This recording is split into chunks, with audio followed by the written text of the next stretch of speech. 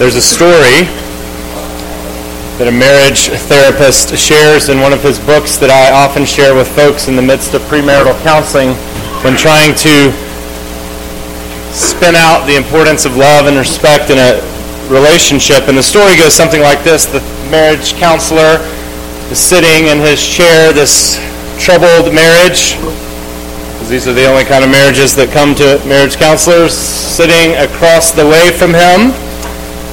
And the counselor puts a question to each, the man and the woman, and says to the woman, "Does your husband love you?" Well, this is not a difficult question to answer. This is an easy question to answer, but a troubling one to answer. And the woman, without hesitation, says, "I don't know. I don't think so. I wish he did. I wish I could tell. I can't tell if he loves me." And some of you wives here may resonate quite acutely with that sort of description. The man is similarly put the same question. "Man," says counselor with deep voice, "does your wife love you?" The man also, without hesitation, without forethought, answers confidently, "Oh yeah, sure." He's unworried. He's not thought about it. Well, the counselor, as good counselors do, asks a follow-up question. "Man," says deep-throated counselor, "you say your wife loves you, but..."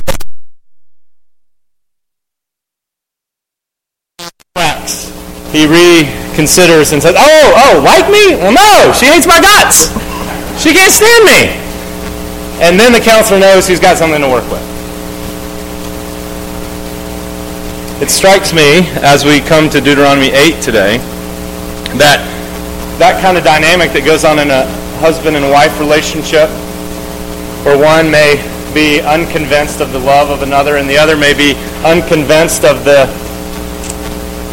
possibility of pleasing the other, that we bring the same sort of capacity, intention, relation to God. You know, the same us that deals with spouses and other people is the us that deals with God. And so it's very easy for us to wonder, like some spouse might, does he love me? I don't know. I can't tell. I wish I could know for sure. Or, does he love me? Sure. But like a celestial wife, he just can't really tolerate me very well. He thinks I'm a smelly, disappointed, half-witted me. And in either case, it's a horrible way to live. And I think that Deuteronomy 8 gives us a way to reckon with this kind of notion, because one of the hardest things on the planet Earth for people of faith is to believe what the Bible says all over the place, and what nearly everyone in here, at least 92.5% of you in here, believe, that God loves you. But see, the problem is that in your internal dialogue, in the things that you say to yourself, and see, Moses helps us here realize, even several thousand years ago, people like us, they say things to themselves. It doesn't mean you're crazy, it means you're alive. You have an internal dialogue. The things you say to yourself, the ways that you interact with yourself affect what you believe and what you do, how you perceive the world. And so he says to the Israelites, you may say to yourself, verse 17, you may say to yourself, my power and the strength of my hands have produced this wealth for me. He's recognizing that you'll be in a certain condition of life where you're going to say certain kinds of things to yourself. What occurs to me that we say all kinds of things to ourselves, and if a fundamental undergirding message that becomes the interpretive grid for how we live is something like, I don't know if God can be pleased, or I think God might be mean, then you can't do any of the stuff that the Bible says except for the rebellion parts. You can do stiff-necked if you think he's mean or unpleasable. You can do rebellion. You can do self-righteousness. You can act really good to keep him off your back, like you're kind of paying a pittance to keep him away, give him a tip so he won't bother you like the IRS. But if you don't think God is pleasable, Like if you can't envision God ever smiling or looking at you with anything other than just kind of a, oh gosh, it's you again. If you can't think of him in any other way than that, it's nearly impossible for you to hear any of the words of the Scripture that urge you to live, not to please yourself, but him. To observe all the commands, to be careful to follow every command I'm giving you today so you may live and increase and enter and possess the land, to observe the commands of the Lord your God, walking in his ways and revering him. All of these things seem utterly impossible if you don't think God can be pleased. Or if you think that underneath his commands are some kind of meanness, some kind of trickery. That God's one of those vendors with a little ball and a nut, and he's switching them around, and every time you pick one, it's the other. Sorry. But the Scripture is pretty emphatic that God can be pleased, that he is not mean. And so I want to look at some of the ways that we can see this today so that we can begin to appropriate, so that we can begin to take Moses' words and the rest of the Scriptures into ourselves and say, oh, this is a way of orienting my life. This is a way that I can actually function on the planet Earth without being stiff-necked, without being rebellious, without being self-righteous, but actually feeling joy, actually with some amount of lightness, actually with some moments of reprieve, actually thinking, I'd like to do what God wants. I want to please him, and not feeling like that's a fool's errand. So what about this helps us to see that God can be pleased? Well, the first thing is this.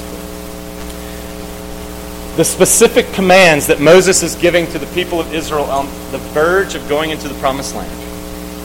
They're about to move out of a life of deprivation, out of a life of being on food stamps and welfare, and they're about to move into a nice wooded lot with lots of acreage, and they're going to have a lake house too! They're going to be able to shop at Green Life. They're not going to be worried about gas prices. They'll have enough. But as they stand on the verge of entering into that kind of life, coming out of a kind of life where it was apparent to them sometimes, or easy for them to imagine sometimes, that God was after them, that he didn't like them, that he hated them, that he wasn't trustworthy, Moses says, follow every command. He gives them a whole book of commands, a whole book of instruction. The Big Ten that we know about so well, and we looked at a couple of weeks ago, these are specific commands. These are specific instructions. And let me suggest to you that the specific commands of God for your life mean the possibility of God's pleasure. The specific commands of God mean the possibility of his pleasure. This is an indication that God believes that you can be pleased, that he can be pleased. Because he gives you the ways to do it. There is not a husband or wife in here, or a student who has played for a coach or a teacher, who hasn't at some point or another felt the exasperatedness of working and trying to intuit and divine, what am I supposed to do? How can I please this man? How can I please this woman? One boy said, I think I've learned that the coaches aren't mad at me that I did well if no one screams at me. Some of you have experienced that. You know what? Have you ever thought to yourself, or even said aloud, honey, I've never said this. Y'all might have said this. I've read these things in books. What do you want me to do? Just tell me what you want me to do. Well, God tells us what he wants us to do. And he does that because he doesn't want the idea of loving him, the idea of responding to all of his graciousness in our lives, to be something that's abstract and undoable and immaterial, so that you have this perennial sense that no matter what you do, it's not quite good enough. No matter what you do, it's the wrong thing.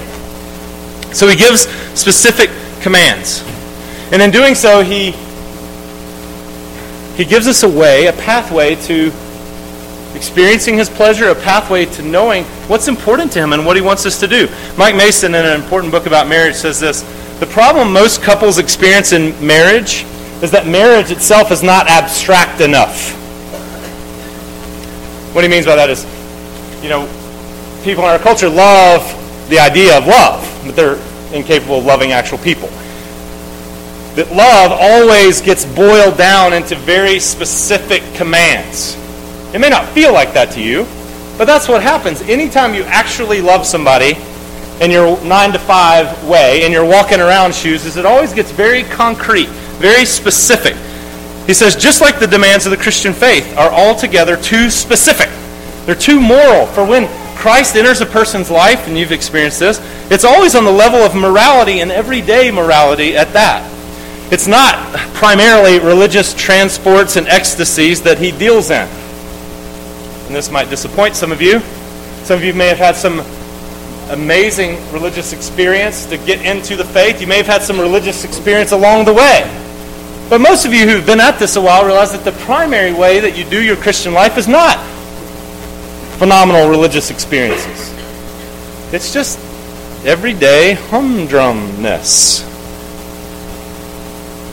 But Christ will place his finger on this or that particular mess in our lives. On this insult that you just gave to your friend. On this little white lie.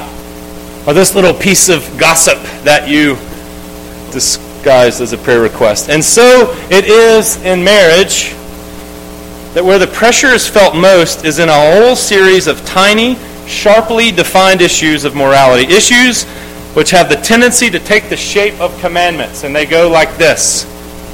Do not squeeze the toothpaste from the top. Haven't you read the thing? It says squeeze from the bottom and flatten as you go up. If you love your spouse, you won't go from the top if it drives them crazy. Honor the day of your anniversary. Now, this is a minor thing, but forget your anniversary and see if it's a minor thing. I have never done that. Hopefully you have never done that, and hopefully my saying this today will make sure that you never do that. But that's because honoring the anniversary is a specific way of showing concrete and demonstrable love to someone. Remember to take out the garbage. Do not use your power saw when your wife is at home because she can't stand the noise of it. And so on and so on. It's a whole bunch of really little things that can ruin a marriage because that is what our wills tend to be made of. A bunch of petty, selfish desires. But you see,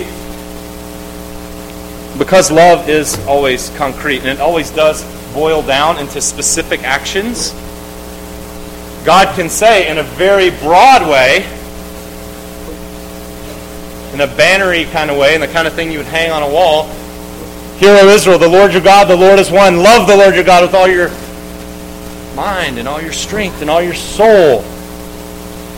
And the addition from elsewhere in the Scriptures, love your neighbor as yourself. These are a summary, but when you start to walk out of here on a Sunday morning and you go to lunch, you got to figure out, what does loving God and loving neighbor mean in a very specific way? And God, who can be pleased, God, who has rescued the Israelites from their Egyptian captivity when they were nobody, when they were an unimpressive nation with no technological advance, with no brawn, with no sexiness to attract them, said, I set my affection on you. I wanted you so that you would be mine. I've liberated you from your poverty. I've liberated you from oppression, and I'm yours. You're my treasured possession. In the same way he said to us. See, all I'm saying here is valid for people who know that Christ has already taken away the sting of the law's judgment. People who really realize that, at least in theory, realize that God looks at us and he says, I want you, not based on anything you've done. You can't do enough to make me want you. I just want you because I love to love. And so he claims you and he wants you, and now he says, here's a way to relate to me. Here's a way to love me back. It's very specific. There are specific things you can do. What are they? To believe that God can be pleased. What are some of the specific things you can do? Well, one of the ways he says, in verse 10, he says, when you have eaten, he's telling these Israelites, and you go into your new setting, when you have eaten all that grass-fed beef, hasn't been poisoned with any antibiotics, on your you've got 6 big green eggs.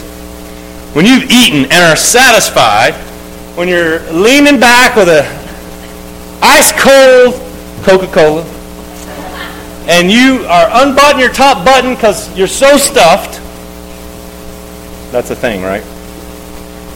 He says, praise the Lord praise the Lord your God for the good land that he has given you. Be careful not to forget him. Do you know that one of the ways that you can praise God, that one of the ways you can please God is by remembering him to praise him when you meet up with pleasure?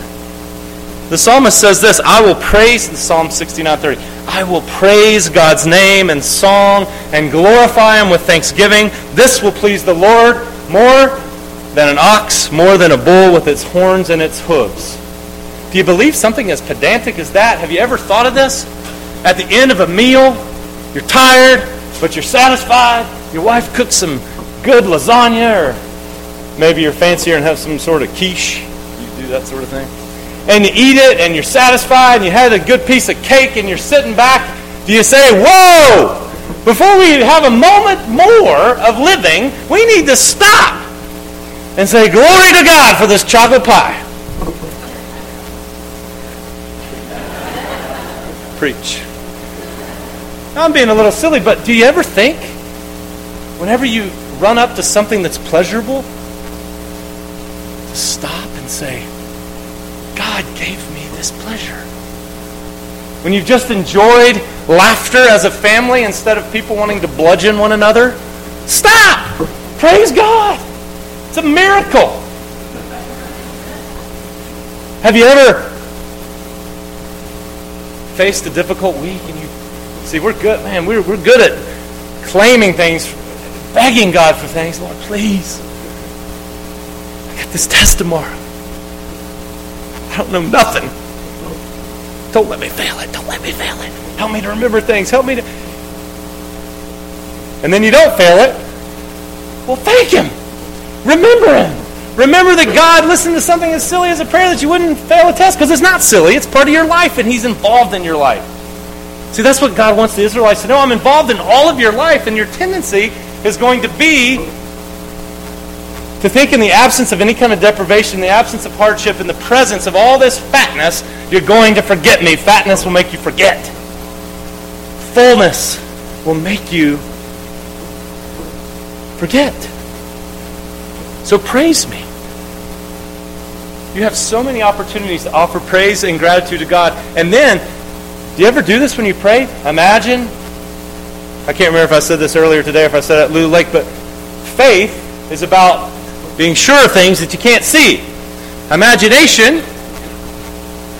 you know what imagination is? Imagination is when in your mind you can see things that aren't actually there. You can envision things. That's why Barney always confused me, because Barney was an imaginary purple dinosaur, but he wasn't imaginary because he was right there. You could see him. That's not imaginary. That doesn't develop the imagination. That's the opposite of developing that imagination. You develop the imagination by imagining things that aren't there. Do you ever imagine when you pray? Do you ever imagine as you're praying, as you're praising, that God actually thinks of this praise as this prayer of thanksgiving as incense, that he goes, just like you might do if you smelled some beef on the grill? Well, there's a lot of food references here today. But I'm not hungry, I assure you. But don't get too close, I might eat you. But do you ever imagine that God is going to your prayers of praise because you've stopped and you've acknowledged him on a planet where most of the people are not acknowledging him? Most of the people are stealing his stuff. Most of the people are taking the pleasures that he hands over to them, and they're forgetting him entirely. They're using him.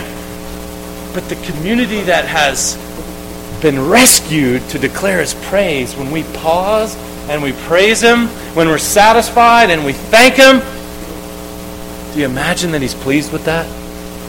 The Bible says you should, because he is pleased with it. So another specific way you can do that is when he says, be careful to follow every command. Think about some of the commands. Think about this. Kids, are there any kids in here? Yes, there are. I see you. Are you a kid? Anyone a kid? Okay, thank you. And even if you aren't a kid, you are around kids. You have, as a parent, a responsibility to teach these kids how to envision God, what's important to God. Grandparents, you're around kids. Your sole job is not just to spoil them. Part of that's good. Show them a lot of grace. But one of the things that you can teach your children is that you, children, can actually please the God of the universe, who by the word of his power sustains all things at all times perfectly, and then in the right order. You can please him when your mom says, little Jimmy, please do not put your shoes on the table, because that's where the food goes, and instead put them in the cubby hole where they go. Do you realize you can please God when you, little kid, child, take your shoes and you put them up because your mom and dad ask you? Because God says, honor your mother and your father. And the Apostle Paul in Colossians says this, children, he says this, kids, listen up. Honor your parents because this pleases the Lord. It actually makes Jesus happy when your mom and dad say, wash your hands, it's time for supper. And when you don't ignore them, I know no one in here has ever ignored their parents, but when you go wash your hands, you can please Jesus by washing your hands? Doesn't that seem amazing? That's what Paul says. See, because God is shown love by us, whether we're little or big, when we take the things that he says are important and they become important to us. And that's always boiled down to specific little day in and day out types of things that we can do. When you see something, God says, don't steal. When you see something, kids, you see something that looks good. It's in your sister's room. It belongs to your sister. But your sister, well, she's not there. And you don't take that thing that you must have. God likes that. He likes it when you don't do something too. When you don't steal. Or grown-ups, you know, when you are doing your taxes. Simple things like this. And you think, I would like to keep this money. I don't want to support no Obamacare. I want to keep this for myself. And you fudge a little bit. You hide a little bit here and there. God is not pleased with that. He is pleased when you're honest, specific, demonstrable, concrete. The specific commands, be careful to follow every command, because these are the kinds of things that God likes, because God likes things. He also likes it when we're not misled by our trouble. He can be pleased when we're not misled by our trouble. How do I see that? Well, listen to what God says to the Israelites through Moses. Hey, remember how all the way in the desert God led you. And he did this to humble you and to test you in order to know what was in your heart, whether or not you would keep his commands. He humbled you, he caused you to hunger, and then he fed you with manna, which neither you nor your fathers had known, to teach you that man doesn't live on bread alone, but on every word that comes out from the mouth of God. You had this sensational experience with tailoring. You had clothes that wouldn't wear out. You had this phenomenal sort of feat of podiatry. Your feet didn't swell. Know then in your heart that as a man disciplines his son, so the Lord your God disciplines you. Okay, here's a way that you can please God. Specific way. When trouble comes. When you are in the wasteland, the vast and dreadful desert, when things seem dry, dark, when you bump up against the kind of things that not a person in here is not bumping up against in some way or another. Your relationship with your spouse is not going at all like what you envision. You feel like you got gypped when you married that gal or that dude. Your you're struggling over what to do with your kids. They're teenagers. They're like half-bred humans. You don't know what to do with them. And you are thinking, God, why do you hate me? Why won't you answer my prayer? Why won't you save little Jimmy? And it doesn't seem like anything's happening. You don't know if you're going to be able to pay your bills. You don't know if you're going to be able to make payroll for your business. You've got these dark, desperate inner struggles that you know about. You fear God knows about and nobody else knows about. And they're eating your lunch. And you think, why can't I struggle with something else? Why do I have to have these sexual struggles? Why couldn't I struggle with eating like Pastor Eric? I can handle that. I can stay away from food. It's just the beer that gives me trouble. All of you have something or another in your life that you think, this thing, this deprivation, this struggle, this way that your body's not working right, or your mind's not working right, or your job's not working right, you're dissatisfied, there's some way or another. Every single person in here has something where you're thinking, if God loved me, this wouldn't be here. And in that way, we're all kind of like little kids. Little kids who, in the moment of doing what you've just asked them not to do, please do not touch that outlet. Touching as close as they can, all around it.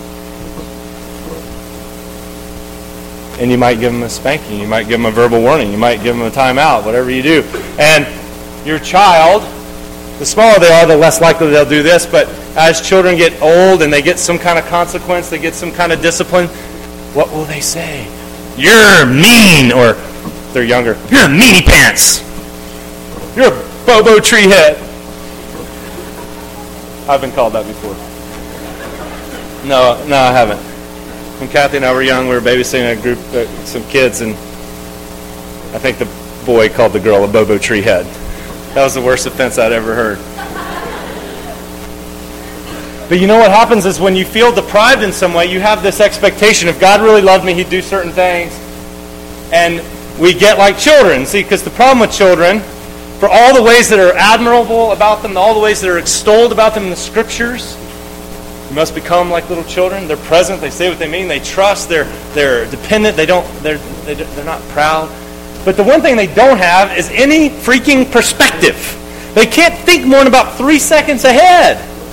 So when you discipline them, the younger they are, all they know is that you are standing in the way of the thing that they know that they must have. And therefore you are a meanie pants. Well, we do all the same kind of stuff. You get woken up for the 400th time that night. My God, why hast thou forsaken me? You got a plumbing leak, a bill comes due that you didn't expect and you don't have the money to pay, and you start to imagine that God has forgotten you, that God doesn't care about you. Well, God reminds these Israelites, hey, for 40 years when you were maligning me, for 40 years when you were grumbling against me, for 40 years when you were insinuating my lack of care, the whole time, the only reason you stayed alive and that your feet didn't fall off is because of me. I really care about you a lot. And you want to please God? Know then in your heart that He treats you like kids that He loves a lot. And there are no children in this room who are less loved than those who don't get disciplined. If you can do whatever you want, whenever you want, without any consequence, child, you are not loved. Tell your parents to discipline you. Because if you care about somebody, if you care about what they become, you're sometimes going to block their path. You're sometimes going to remind these little kids, hey, the universe was not constructed for you, and you are not its sun that everything else orbits around. You were made for another. You were made to serve others. And so you will discipline them. The author of Hebrews takes this same sentiment and says, endure hardship as discipline. God is treating you like sons. And whether you're getting a figurative spanking or a literal one, it never feels good. Getting grounded doesn't feel good. Getting sick doesn't feel good. But when you are in any kind of state of deprivation, if you belong to Jesus, you're to endure this and to know in your heart, God's doing this because He likes me, because He values me, because He cares about what I become. If I didn't have any trouble in my life, that would mean that God didn't give a rip about me. You see how opposite that is than the way you mostly think? Why is God so nice to everybody else and so mean to me?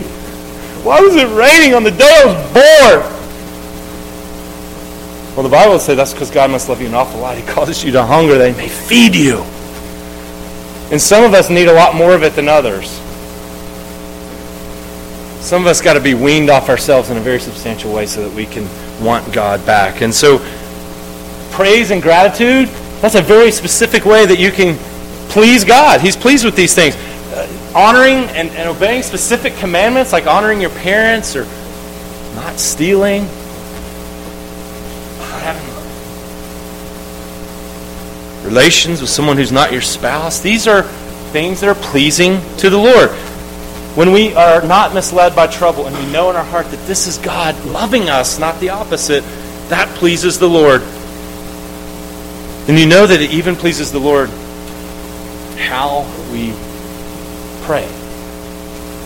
You know, He's urged that He be remembered, that He be considered. Do not forget the Lord. Do not forget the Lord. Do not forget the Lord. When you start to take His commands seriously and you believe, as He says, to teach you that man does not live on bread alone, man, humankind, right? Gender inclusive. People do not live on bread alone, but on every word that comes out from the mouth of the Lord. When you start to believe, when you've been acted upon by God and actually find yourself wanting to please Him, something will happen to you. You'll recognize some deficits in yourself. You'll recognize if I live off of the Word of God, that it's got to change the way I think about things. That God's words have to be the data and the heart behind how I start to think about relationships and how I think about parenting and how I think about economics and how I think about politics and how I think about business and how I think about UT football, if you must think about such a horrendous thing. And when you start to think about that, you know what you will do when you don't forget the Lord and you know you depend on His Word, you depend on His involvement? You'll learn I can please Him by the way I pray. Solomon, you know Solomon, right? Wise fellow. Well, he wasn't always wise. Once he was young and we became king, here's what we're told. He had this opportunity to implore God for what he wanted. And he looked out and he said, man, Lord, I am just a little kid. And these are your people. Look how numerous they are. Look how wonderful they are. Look how fantastic they are. And I'm just a little kid. I don't know how to do what I'm supposed to do. And so instead of praying for economic vitality and military strength, you know what Solomon prayed for? Executive style hair. No. Solomon said, Lord, give me a heart of wisdom so I can discern what's best, so I can govern these people the way you want me to. Basically, let me be a king that kings like you want me to king. Let me represent you in my kingliness in the way I administer justice. Give me a heart, in other words, of wisdom, the godly skill that takes your word so seriously that it affects everything about what I do. And we're told that God was pleased, explicitly. God was pleased with what Solomon prayed. Can I guarantee you something? Those of you who start to take God's word seriously and you say, you know what? I really do want to please Jesus. And I know there's some defects in me about doing that. You start praying things like the Bible prays, or you start realizing, like, I don't know what to do here. But then you say, Lord, what do you want me to do here? Do you know, just asking that question pleases the Lord, because you know what you're doing? You're remembering the Lord. You're not forgetting Him. You're saying, I need your involvement. You're believing that He's the one who imparts wisdom, that He's the one who actually commands you to do things, but then gives you the grace to do what he commands. I say it over and over and over again, Augustine's word, Lord, command us what you will, only grant what you command. The psalmist says, Lord, give me an undivided heart that I may fear your name. You can please God when you start praying to God that you would please him. When you start realizing where you fail and you say, Lord, I've failed again. I've forgotten you. I've lived arrogantly. I thought that the wealth of my hands, the strength in my hands and my own cleverness created this wealth for me, this life for me. I'm acting nervously as if it's all mine to maintain, even though it was not mine to produce. Forgive me for my pride, for my arrogance, for my God amnesia. Redo me. Refashion me. Make me something different. See, when you start to say, Lord, what do you want me to do? You're doing exactly what he's asked here. You're remembering his commands. You're recognizing that he's the one has caused you to hunger that he might feed you. That he's the one who resources you. It's his words that you need. It's his life that you need. Everything about you depends on him. And he's pleased by your need. He's pleased by your recognition of it. He's pleased when you don't forget him.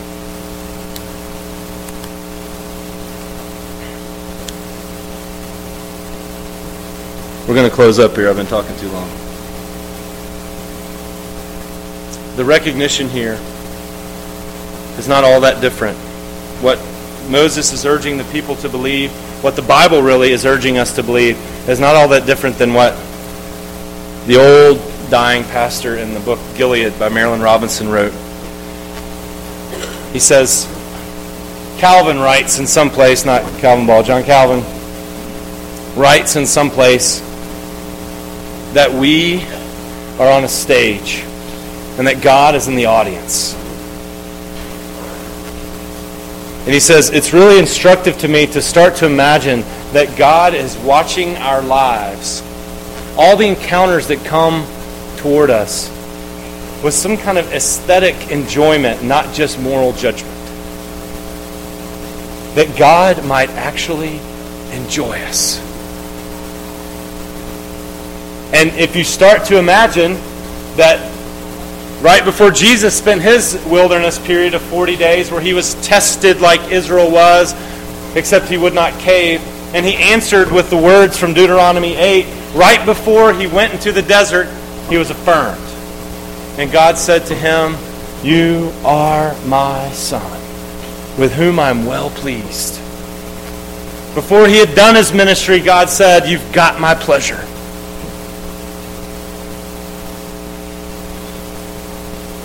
And don't some of you go to school plays and gymnastics and soccer games and basketball games and all kinds of things for your children? And as you go there, do you have a scorecard?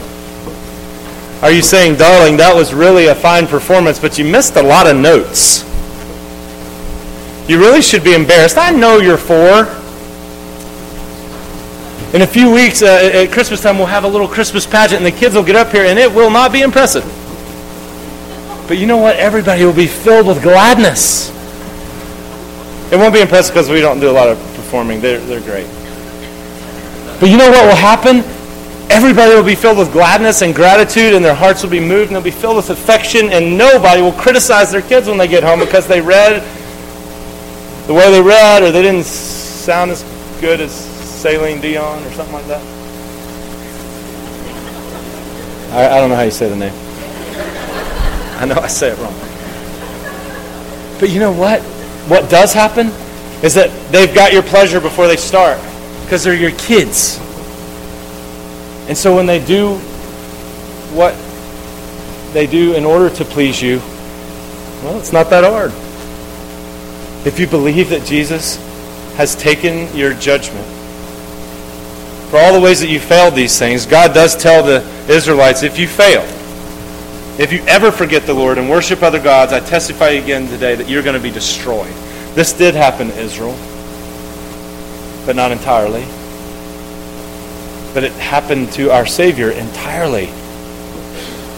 He who followed God in every way, whose meat and drink it was to do the will of God, who observed all the commands in an Oscar-winning performance, was killed as if he had transgressed for all of us who ought to have been destroyed. And now the scriptures say we're one with him. And so when God says, "You are my son with whom I'm well pleased," he's saying it to you. Will you believe that?